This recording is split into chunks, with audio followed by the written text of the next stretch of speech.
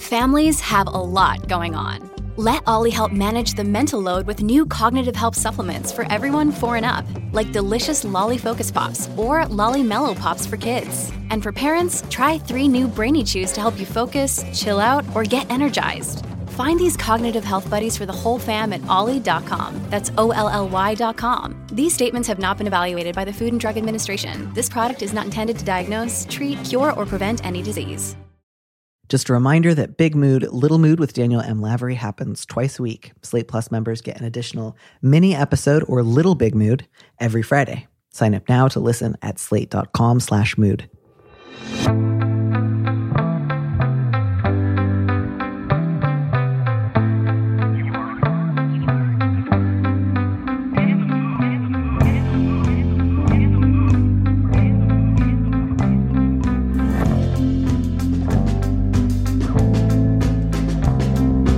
Hello and welcome back to Big Mood, Little Mood. I am your host, Danny M. Lavery, and with me in the studio this week is Gina Green, a strategist, consultant / movement builder, now helping Jewish and other organizations change through her new firm, Uprise.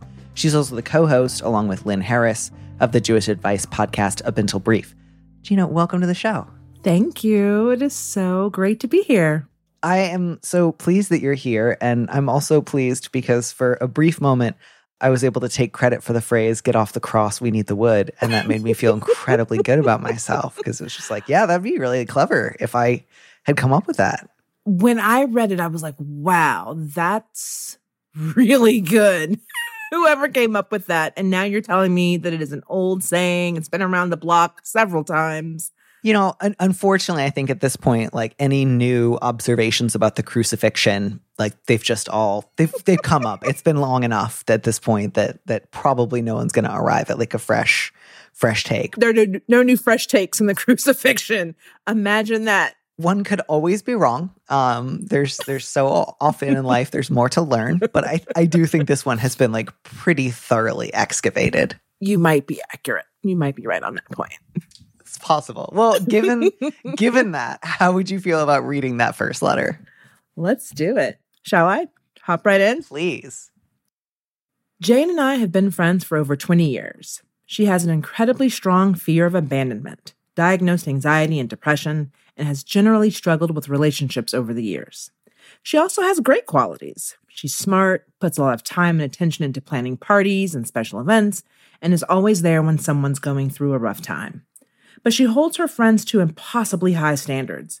If someone rain checks on a weekly get-together that they've otherwise religiously attended, and she doesn't think their excuse is good enough, they're selfish. If I ever have to cancel or postpone something with her, I drag my feet because I dread the inevitable backlash. Honestly, the pandemic was kind of a relief. Life slowed down, and I didn't need to find an excuse to stop overextending myself. I knew Jane was lonely and tried to keep in touch with weekly Zoom happy hours and outdoor walks.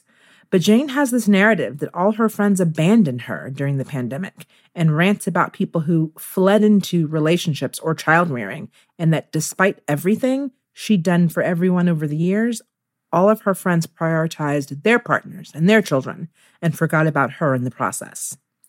Lately, she's been talking about how she finds comfort in the story of Jesus, who was also abandoned by his friends. I don't have a religious background, but that's the gist I got from her. I'm indifferent to Jesus talk, generally, but tired of hearing these self-sacrificing comparisons. The narrative she's creating is inexplicable, tragic things happen to really good people who don't deserve it, when I'm inclined to say, well, if everyone else is driving on the wrong side of the road, maybe. I have no doubt COVID was incredibly lonely for her. But it seems like her real problem is that she can't seem to enjoy her own company. Is there a magic pill I can take to repair our friendship that doesn't require difficult things like open communication? I've made the mistake of excusing away her behavior while letting my resentment simmer. Now that it's reached a boiling point, I feel like I can't address one transgression without unloading a litany of complaints, which doesn't feel entirely fair to her either.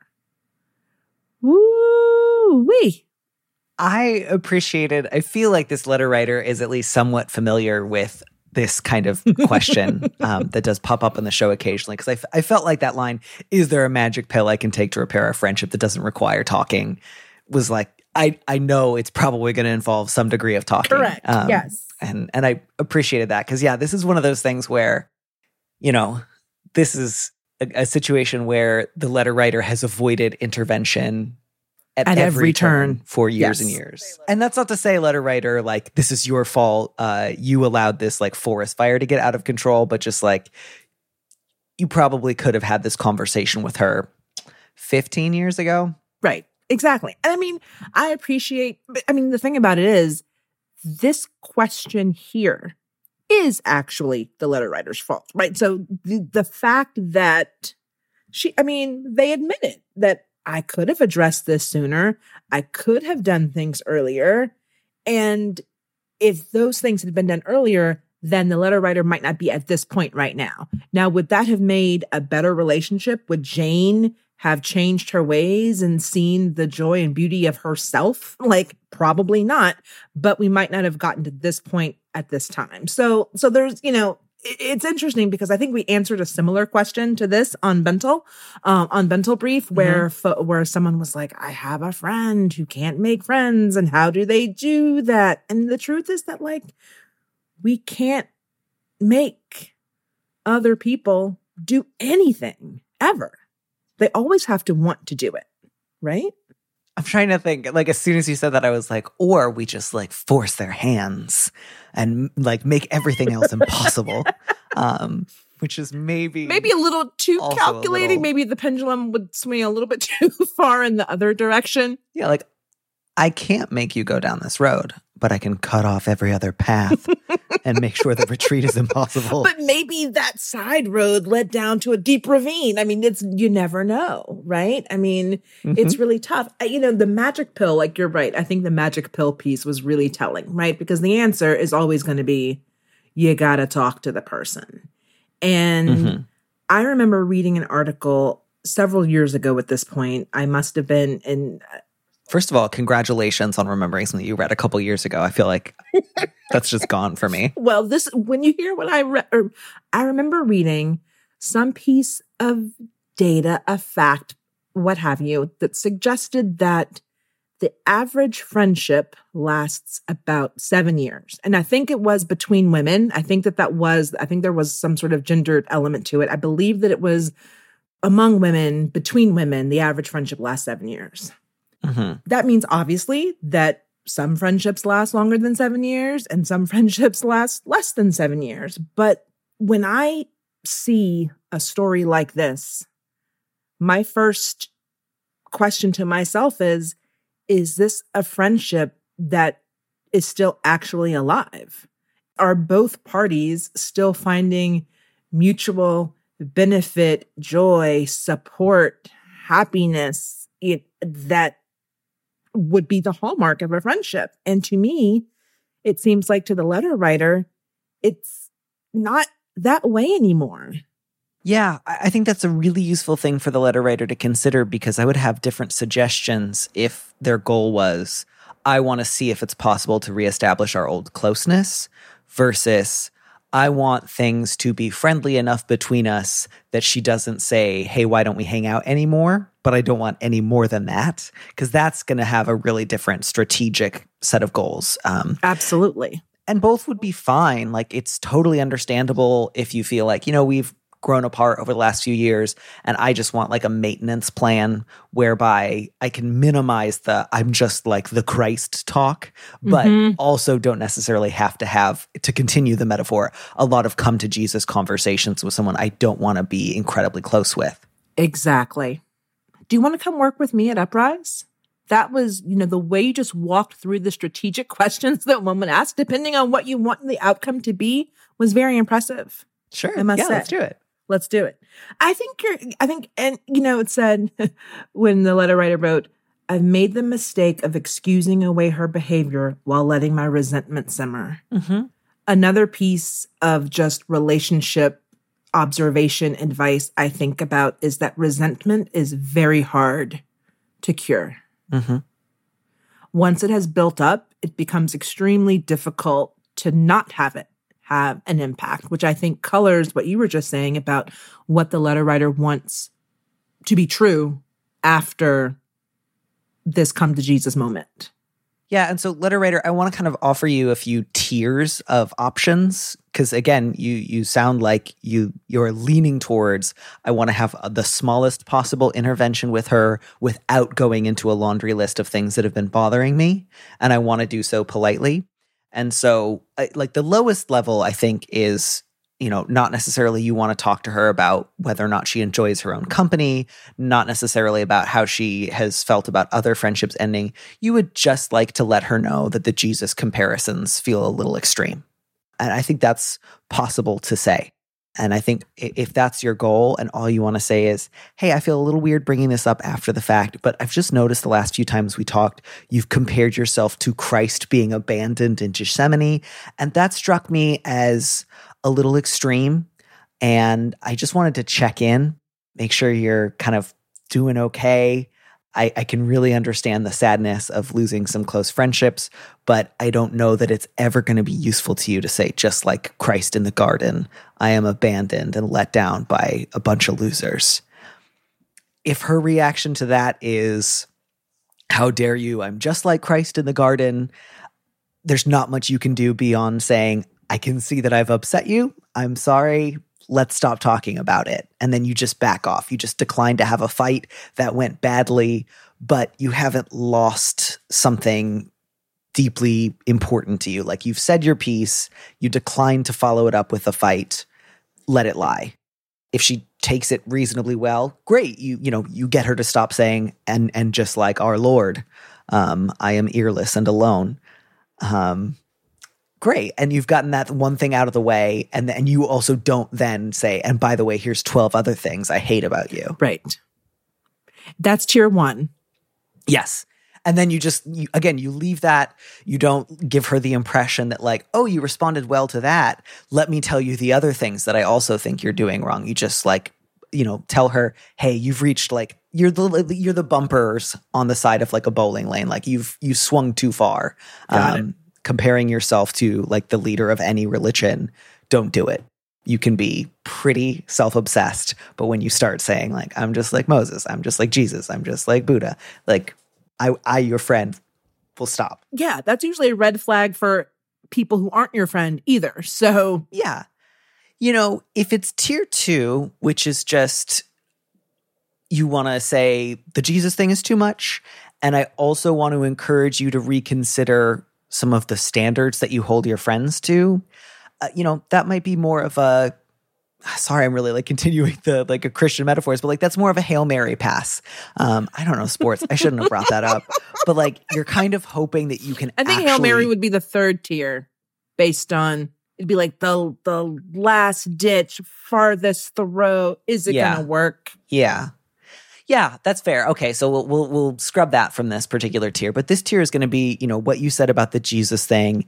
And then also, I think you can bring up one thing that I want to share with you is that occasionally in the past when I have had to cancel or reschedule plans with you, I've really dragged my feet because I've been afraid of what your response will be, because I feel like there's not going to be any flexibility on your end. You're not going to try to understand where I'm coming from. You're just going to get mad. And that makes it hard for me to always let you know when I'm struggling or when I'm not doing well. I don't think that's your intention. I don't think that you react that way because you want me to feel like a letdown, but that is how it has made me feel. And so I would love if you would maybe reconsider, while I love the part of you that loves to like put on parties and do a lot for your friends, sometimes it also feels like you hold me to a really high standard. And that's a lot for me to live up to. And I would love not for you to just like be loosey-goosey and say no worries all the time, but if you could maybe just like pause before reacting in that moment or ask if I'm doing okay before getting upset, that would go a long way towards my feeling like we could maintain our closeness.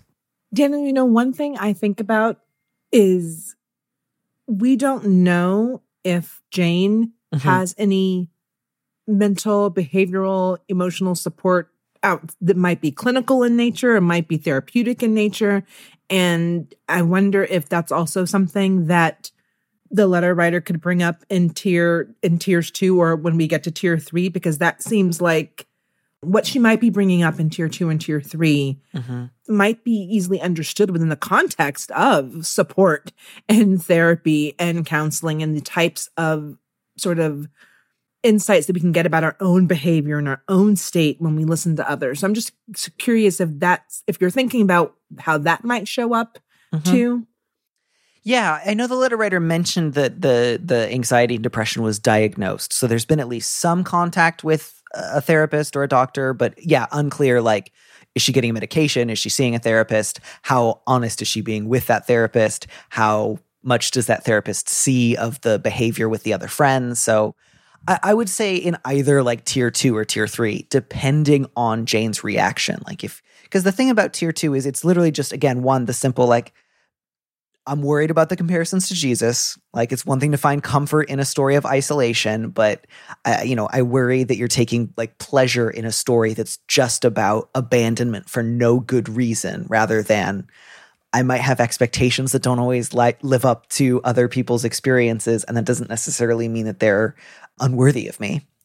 And then you're sharing, your own experience. You're not going yet in tier 2 into, I've noticed this pattern happening with other people. You're just saying, this one anecdote worries me, and here's something that's happened between us historically that I would love to see change. So if her reaction to that is like medium okay to good, like if she's anywhere in this sort of general spectrum of, wow, I'm surprised to hear this, but I appreciate that you like shared this with me, or I'll think about this, or I'm really sorry that I hurt you, then that might be a kind of good moment to bring up.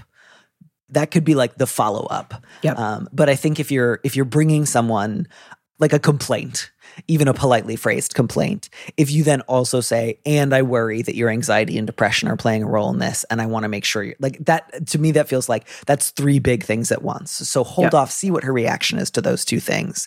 And then if she's open to it, if she hears you out, then you can follow it up with like just a question about like, how is your anxiety? It seems to me like it plays into this. I don't want to make assumptions. You might feel really differently. What do you think? And kind of give her a chance to say either, gosh, yeah, I do think that they're probably connected, or I don't. I see these as 2 different things. And which would be good data for the letter writer anyway, right? I mean, if she decides that she wants to maintain this friendship and keep this intact for the foreseeable future, then knowing how Jane sort of sees these events in their relationship would be really helpful too. Yeah. Yeah. And I think really like in that case, then like tier 3 is really just do that and see how it goes. And if that goes well, if she's open to having that conversation with you, maybe you don't have to talk it all out in one go. Like really read the room. Like if it's taken you both an hour to get through what we've just described and like it's been a little fraught, you don't have to bring up, and I've noticed a pattern that same afternoon. You might want to say, let's put a pin in this. Let's check in a few days. Let's talk about something light. Because, sometimes when you want to share information with a friend that you've been holding back, it can start to feel like if it goes a little bit okay, I better lay it all out on the line. And sometimes it's a lot to take on how other people see us. And I think everybody needs a little time to decompress after that sort of like out of body experience of other people experience me in ways that I don't experience myself. That's very upsetting. I need to lie down. Right? I think that's so correct. And, once you've taken perhaps a step too far, it becomes doubly hard to take steps back from that, right? So I totally agree on some space and time between revelatory events. Let's just keep the religious metaphors going. Yeah. Yeah. And so again, I would say that for that furthest intervention, if these conversations go well and she's receptive to hearing a little bit more, I would try to walk a line between, like, I wouldn't encourage you to say, I believe that like every time you've been hurt by a friend, canceling plans or becoming less available, you were always in the wrong. I think that would be a step too far. But I think, again, to like go through the lens of what she has said to you is always going to be your best bet, because that keeps you from trying to guess or assume how other people experience their relationships with Jane. And so you could just say, another thing that I've noticed is that you will often talk about people abandoning you. And I both like respect that that's a fear for you. And I also understand how that can be really painful. And I have also seen people ask for, I think, pretty basic standard flexibility or a need to reschedule in a way that you have interpreted as like maximally hurtful, maximally thoughtless. And you've pushed people away as a result, and you've talked about them really harshly to me. And I, looking back, wish that I had said something at the time. I didn't know how to do so. I didn't want to just reject your pain, but I want to both say I understand why that felt painful to you. And I have also seen you create harshness and miss out on opportunities to reconnect with people because of that like preemptive, this looks like it might involve rejection. I'm going to call it rejection ahead of time and push them away. And I think, Daniel, pain for others. Yeah. I mean, the letter writer clearly, she wrote us 4 paragraphs of what this relationship has felt like to her for the last few years, and can see the beauty and the strengths and all that Jane brings to the relationship. And also a lot of heartache has come from it too. And I think being able to communicate that impact is such a big piece of being able to actually maybe salvage something, or maybe have the right conversation that will allow both of them to move on if that's what it looks like it's going to be. Right. And, letter writer, maybe as you listen to this, you feel like, all right, I could see myself having the like Jesus conversation, but the rest just sound draining and not good. You don't have to do any of those. If part of what's just going on here is like, I'm dragging my feet now because I'm dreading the backlash. Like I'm dreading even just like not picking up the phone anymore, because I know that the narrative she will tell herself is that just like everybody else, when the going got tough, I ditched her. And I really get that it's painful to think about somebody thinking or speaking ill of you, especially someone you've known a long time. But it'll also be useful, whatever you choose to do. And what you choose to do next might be have none of these conversations with her. You're allowed to do that too. She might think of you as someone who abandoned her. And you will need to figure out a way to make peace with that does not look like, convincing her you're not abandoning her. Right. Because that will be impossible. Right. Whether you spend a lot of time trying to clear things up with her or you don't, you will understand this as a friendship where she pushed people further and further away and made it clear that she did not want to hear honest reactions from other people. She wanted things along her standards or nothing. And that you eventually were like, I've been pushed so far out, I can't come any closer. And she will understand that differently. And that's sad and you can mourn that. But if you're just thinking like, I have no joy in this friendship anymore, I don't even like talking to her anymore, I just do it often enough so that I'm not going to get vilified, maybe that's the thing to start letting go of. It's just, I'm never going to be able to live up to her standards where she's like, you know what, letter writer's the perfect friend. Letter writer's the one person who's redeemed the rest of humanity. You're never going to be able to do that without being in a totally like inauthentic version of your friendship with her. Right. Exactly. Did you feel like reading this that there was like, did you think, I think this letter writer really just wants to be done? Or did you feel like, I think this letter writer really wants to try to be honest and see if there's reconnection to be made here? Or just did it feel like total Rorschach test? Hard to say. I feel like this person is done. I mean, when you ask for a magic pill that's going to make communicating not possible or super easy, like that is the foundation for friendship, is communication. So I think that she's done, but doesn't want to be done, partly because of the fear of being done with this particular person. Yeah. And it's really hard because as difficult as it is to break up with someone you've been dating, it's also really difficult to imagine, do I even want to have a breakup conversation with a friend? Or does that just feel way too harsh? Like just saying to someone, I don't want to be friends anymore. Just feel like I'd actually rather lose your number and have you get mad at me for ghosting than sit down and have that conversation. I mean, I think about friendships of mine, 7 years or less or more, that have ended, and very few of them ended with a conversation of, we can't be friends anymore because you A, B, C, and I, D, E, F. Like, that's not typically how it happens. And I think that more friendships should be broken up, like relationships probably, because when they just sort of are left to wither and die on the vine, that's not as, I mean, I guess you can have it either way, ghosting or dying on the vine or what have you. But I think that we should begin to think about our friendships in ways like we do relationships. Is it working? No, it's not. For these reasons, no, it isn't. And they're not supposed to last forever. Yeah, I think that there are so many different possibilities available to the letter writer. I don't think any of them are going to feel immediately and uncomplicatedly like the right thing to do. My guess is the letter writer will feel probably some peace if they at least try to say gently, like, I think the Jesus comparisons are too much. Yes. And then if that goes really badly, you can always just say, like, let's put a pin in this one, and then you can drift off as you need to. That's neither like listing all of her faults nor saying nothing. So I that's probably what I would do in this situation, is like try to have a little bit of a conversation about it. And then if it goes badly, just, don't try to push it and have a longer conversation. But yeah, let us know what you do decide, letter writer. I'd be really curious to hear which of these possibilities sounded like, oh, I'm going to do, like, sometimes you feel very like lost and then someone lists, well, you could do this, this, or that. And you're like, oh, the middle one, I'm doing that one right now, I'll tell you. Yep.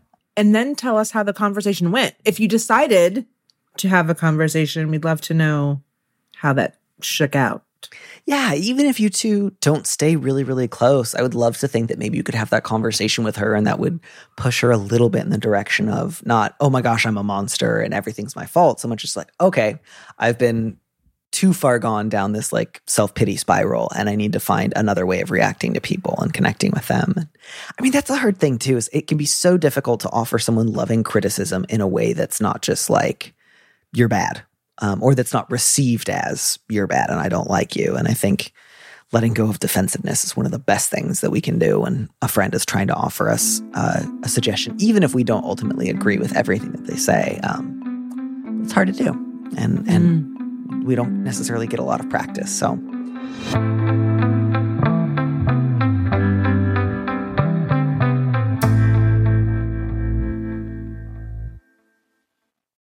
Look, Bumble knows you're exhausted by dating.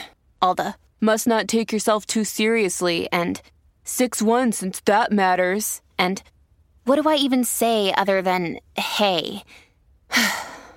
Well, that's why they're introducing an all-new Bumble with exciting features to make compatibility easier, starting the chat better, and dating safer. They've changed, so you don't have to. Download the new Bumble now. When you need mealtime inspiration, it's worth shopping Kroger, where you'll find over 30,000 mouth-watering choices that excite your inner foodie. And no matter what tasty choice you make, you'll enjoy our everyday low prices, plus extra ways to save, like digital coupons worth over $600 each week. You can also save up to $1 off per gallon at the pump with fuel points. More savings and more inspiring flavors make shopping Kroger worth it every time. Kroger, fresh for everyone. Fuel restrictions apply.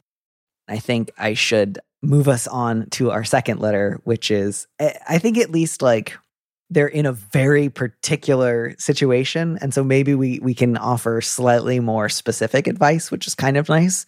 Although in other ways, it's like a much worse situation. So the subject is overreacting onlooker. My brother moved in with our parents about a year ago after losing his job due to his alcoholism. Since then, he's quit another job in a rage after a coworker confronted him about drinking at work.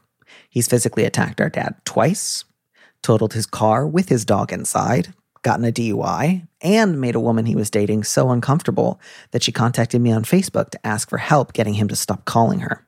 Recently, he sent alarming texts to the family group chat, and then I spent hours on the phone talking him down from threatening suicide.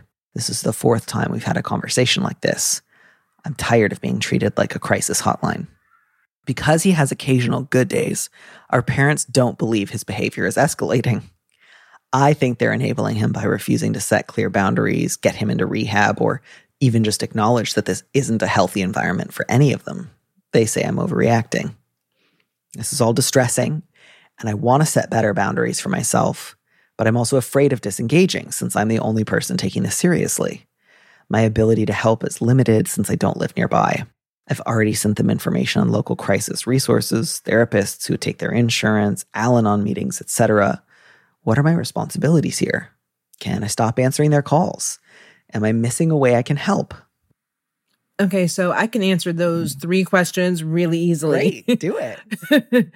You are absolutely knocking your responsibilities out of the park here as a sister to your brother and daughter to your parents. I think that the letter writer has well enumerated, exactly what the parents can do to help, like given them all of the tools that someone in this position could even possibly do. So your responsibilities are the ones that you've already committed to and are executing on. Can you stop answering their calls? No. Am I missing a way I can help? No. So I think the question here is, and when I read this letter, I thought about my one of my mother's brothers, and Uncle Billy as a kid was he was the fun-loving uncle who was super smart and would do calculus on the back of a napkin, could put together anything. He also went to Woodstock, traveled the country and the world. We weren't sure when we would see him as a kid because he was a free spirit and also had struggles with addictions to alcohol and drugs, right? And at some point in my late teens, early 20s, he ended up in the same town that my family is in now in Columbia, South Carolina. He was still an addict, an untreated addict. He was still largely unhoused at the time. And when we would see him, we would give him what we could. If I would see him in the spot, because I drove by his spot a lot, I'd give him $20 if I had cash, give him food if I had it. And I talked to my mom about Uncle Billy and who he was his entire life. And she also played that role. She was a social worker and an attorney, so she played that role to a very high level of execution for many, many years. But you can only do so much for someone in that situation and in that setting. And I really feel like the letter writer is doing all of that so well. And I think in my family, at least, we became okay with the fact that there was suffering that we could not eliminate and that we could not actively prevent anymore because it was his choice and that was his choice. I read this letter and was like, wow, she's really doing the absolute most here. And until and unless her parents can feel some degree of responsibility to the level that she is exhibiting, then it's going to be really hard for her brother to get what he needs. Yeah. I think all that's incredibly useful. I think one thing that I do want to add to that, and, letter writer, you might find yourself leaning more towards one of us than the other, but I just want to throw out the possibility you can consider not taking their calls. You are allowed to do that. That might have its own repercussions. That might be challenging in different ways, but you can consider it. You don't have to do it. You can also consider taking fewer of their calls. So I want there to be kind of a spectrum in between either I pick up every time any one of them calls, no matter what I drop what I'm doing, or I never pick up the phone anymore. I go like maximal no contact until, whatever such threshold they cross or such like behavior they stop bringing to my attention. You can thread a different path if you want. You can say like, I'll check in on the phone with you guys like once a week, but outside of that time, I might not be available when you call. And that also, again, invites questions about, does that sound really daunting to you? Does the idea of not answering one of their calls make you feel like, I don't know what I would do? I would just sit there feeling so guilty that I wouldn't be able to move on with my day. And to that end, I would suggest, letter writer, give yourself the gift of going to those Al-Anon meetings yourself. It's not like Al-Anon is the punishment you incur because you failed to stop your brother's drinking or convince your parents of something. It's not something you go to when you're in trouble to learn how to be better. It's a support network that you, I think, deserve access to right now. And I would encourage you to look up, Al-Anon meetings in your area. If you want to look specifically for like agnostic or atheist Al-Anon meetings, there are often groups of people like within that particular subset. If kind of standard issue Al-Anon meetings feel like they're too spiritually or supernaturally minded for you, those are definitely available to you. But at the very least, you will be in a room of other people who have also loved alcoholics and have also had to deal with family networks of, complicity, enabling, minimizing, and who know what it's like. That's so true. I appreciate you saying that, that the letter writer could not take calls, could take some calls. I think that it might get to that place. Mm-hmm. I don't think the letter writer is there right now. I agree. But my suspicion is that as she begins to set those boundaries, that will become, I actually have to step away. Right. And I actually do need to go no contact. It's so clear that she cares so much. I actually am not sure. And this is where we get all sort of Talmudic on Bentel Brief. We're asking the questions and reading in between the lines. I can't tell if she could actually live with herself going no contact.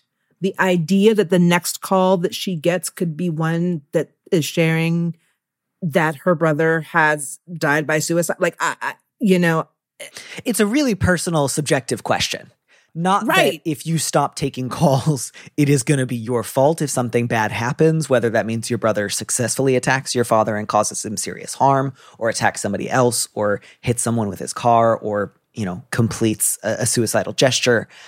Just the question is, what do you want and what do you feel capable of right now? And what more support do you need to make other choices in the future? So I can sometimes go quickly to, this is distressing. You've tried helping. They don't want help. Just look out for yourself. Go into a chrysalis. Stop taking their calls. And that's not what everyone wants. That's not what everyone's prepared for. That's not what everyone needs. So yeah, I really want you to feel like you have options in between. Pick up every single time and, delete their numbers, block their numbers. And I really, really think that going to Al-Anon meetings, going to more than one, looking for people that you connect with or who you feel like you have something in common with, letting go of stuff that doesn't feel useful to you, setting that to the side will hopefully be really useful as you try to think about, how do I live my life in a state of non-emergency? Even though people I love are making unsafe and alcoholic decisions. And I include your parents as well as your brother in that. Because you deserve that and you have the right to pursue a non-emergency based life.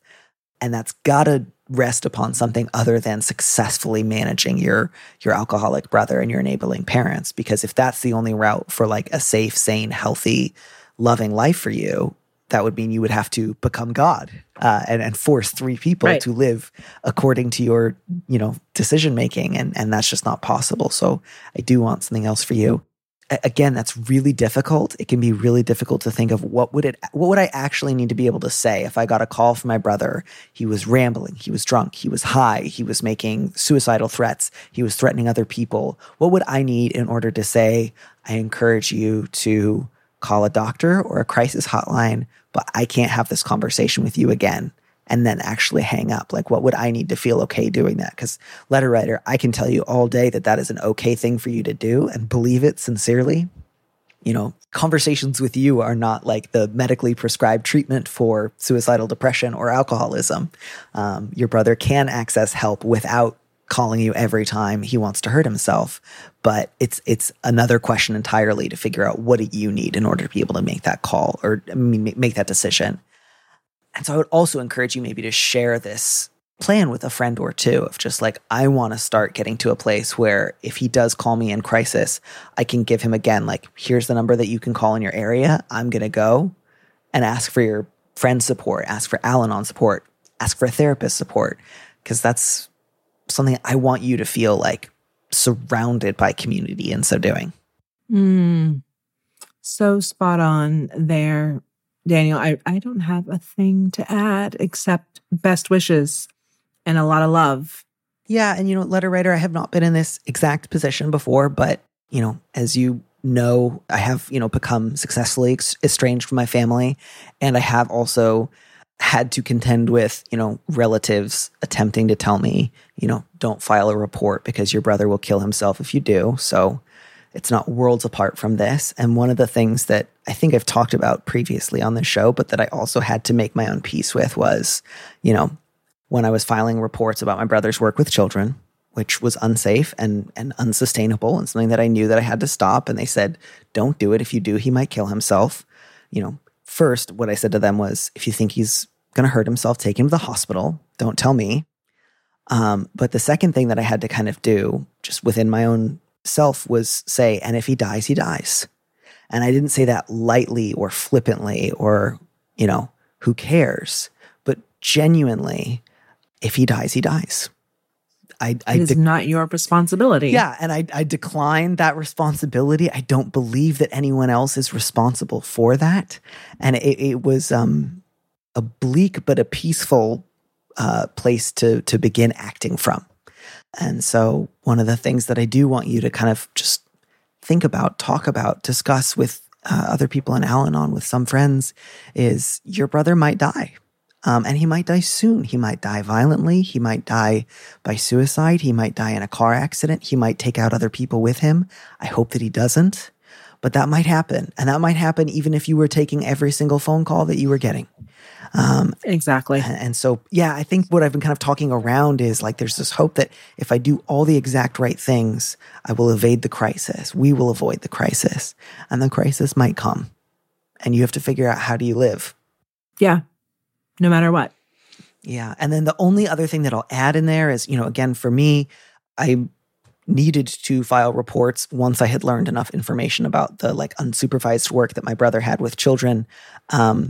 You might have something on your list of, if I hear that he is driving drunk with other people, if I hear that he is physically attacking my father, what are the lines for me where if I hear news, I'm going to have to file a report, call the city's, emergency line, take into account the possible repercussions that might come from involving the state in this. When would I feel like I have to make a deal right now? I have to make a report. I have to take this out of my family's hands. Maybe there's not a situation where you would decide to do that. But if there is, I think it's helpful to know in advance, because then you can at least prepare yourself for, oh, my mom's about to get real mad at me. Yeah. I mean, Daniel, I think it's part of your plan that you were, recommending that the letter writer go through, go to Al-Anon meetings, disclose what your plans are with others. This is part of that planning. This is part of getting ready to be okay with not doing everything that you did before. And I think that what you just said, as bleak and dark as it may sound, being prepared for that possibility is going to be part of preparing herself for stepping away and for stepping back and for putting in place some of those boundaries. We're not responsible for anyone's happiness, life, or death. Yeah. I think the last thing I'll add, I know I've said that once or twice already, but, you just mentioned, letter writer, that he has at least once driven drunk with his dog in the car and gotten in an accident. One of the, places you might consider contacting that are outside of your family remit would be animal control. Again, you can also contact your parents' cities out, depending on how old your parents are, elder care. If you know that he is regularly endangering or threatening his relatives, the animals in the house. Again, the question might just become, is there a point at which I would file that report rather than call my mom and dad and ask again, please do something, but where I would say, please check on this dog. I'm worried about this dog. Please check on, this elderly man who I believe was just beaten up by his son, knowing full well that your parents might say, I can't believe you made that report. I'll never forgive you. Yeah.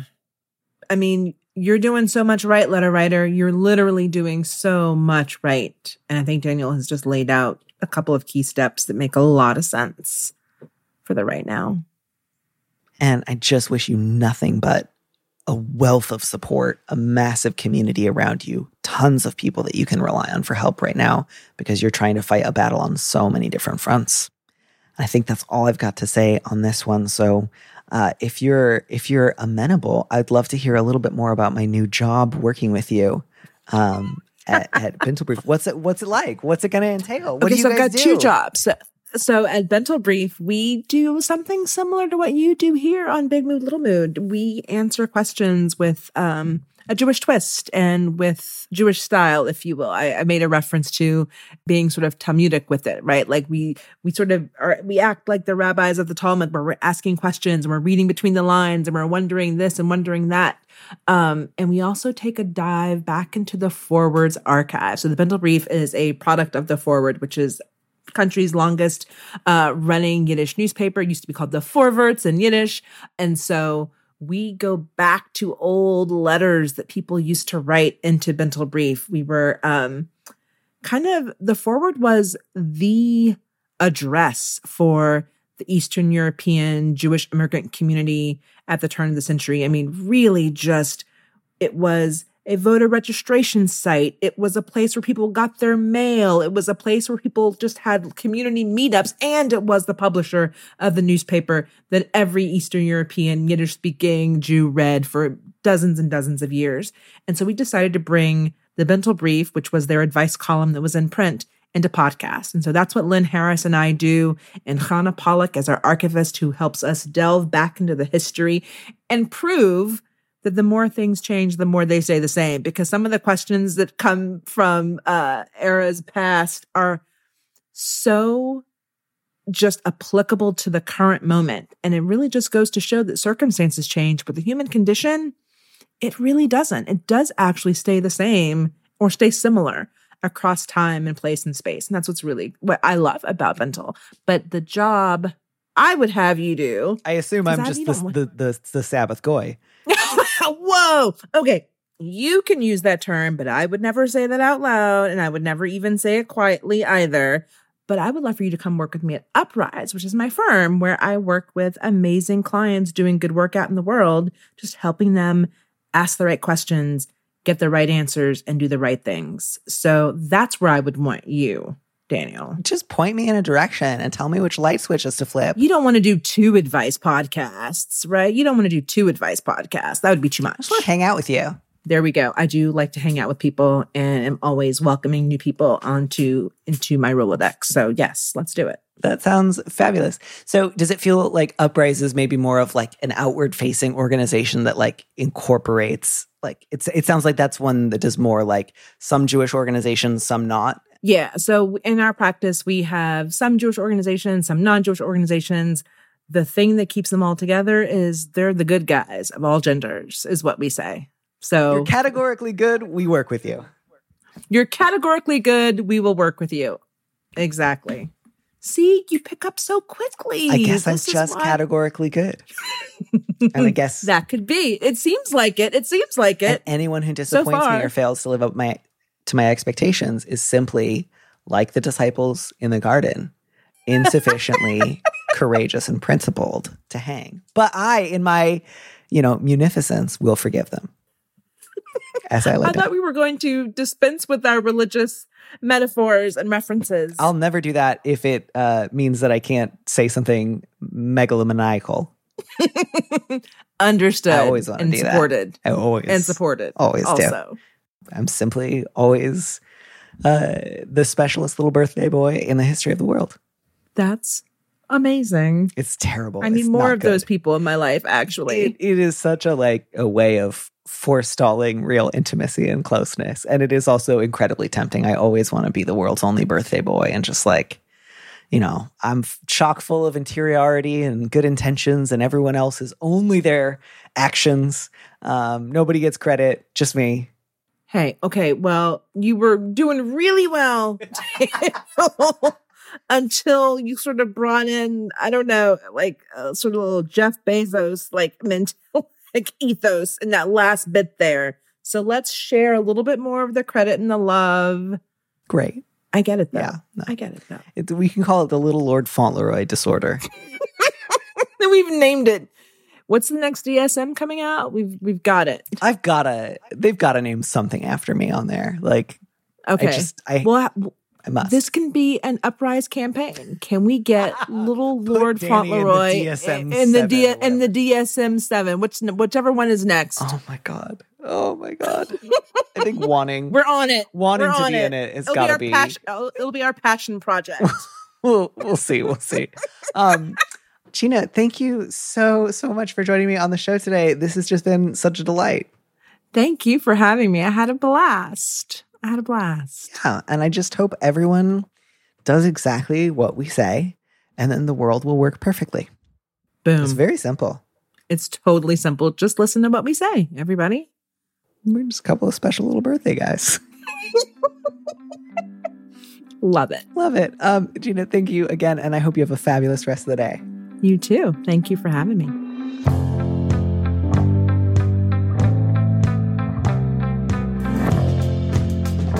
Thank you for joining us on Big Mood, Little Mood with me, Danny Lavery. Our producer is Phil Circus, who also composed our theme music.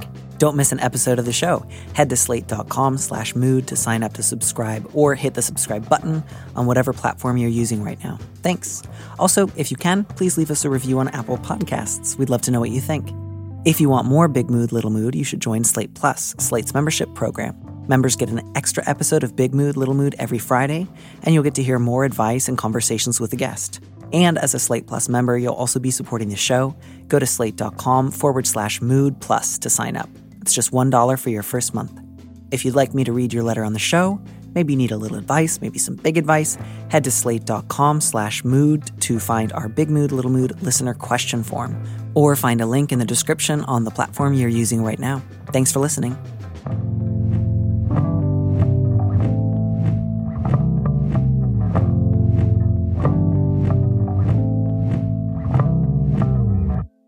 And here's a preview of our Slate Plus episode coming this Friday. This would be bad behavior if you were all in junior high school. It would be, they all need to get yelled at by their parents and seriously reconsider how they're developing as human beings. But this is a bunch of grown coworkers trying to ambush you at a Zoom happy hour where they can all quiz you on gayness. But that's the thing, Daniel. They don't have work to do? You nailed it. Because if my kids came home and said that some shit like this went down, in fact, something like this did go down at my charter school the last week in 8th grade via a Google chat, homophobia, racism, you name it. To listen to the rest of that conversation, join Slate Plus now at slate.com/mood. Lucky Land Casino, asking people, what's the weirdest place you've gotten lucky? Lucky? In line at the deli, I guess? Aha, in my dentist's office.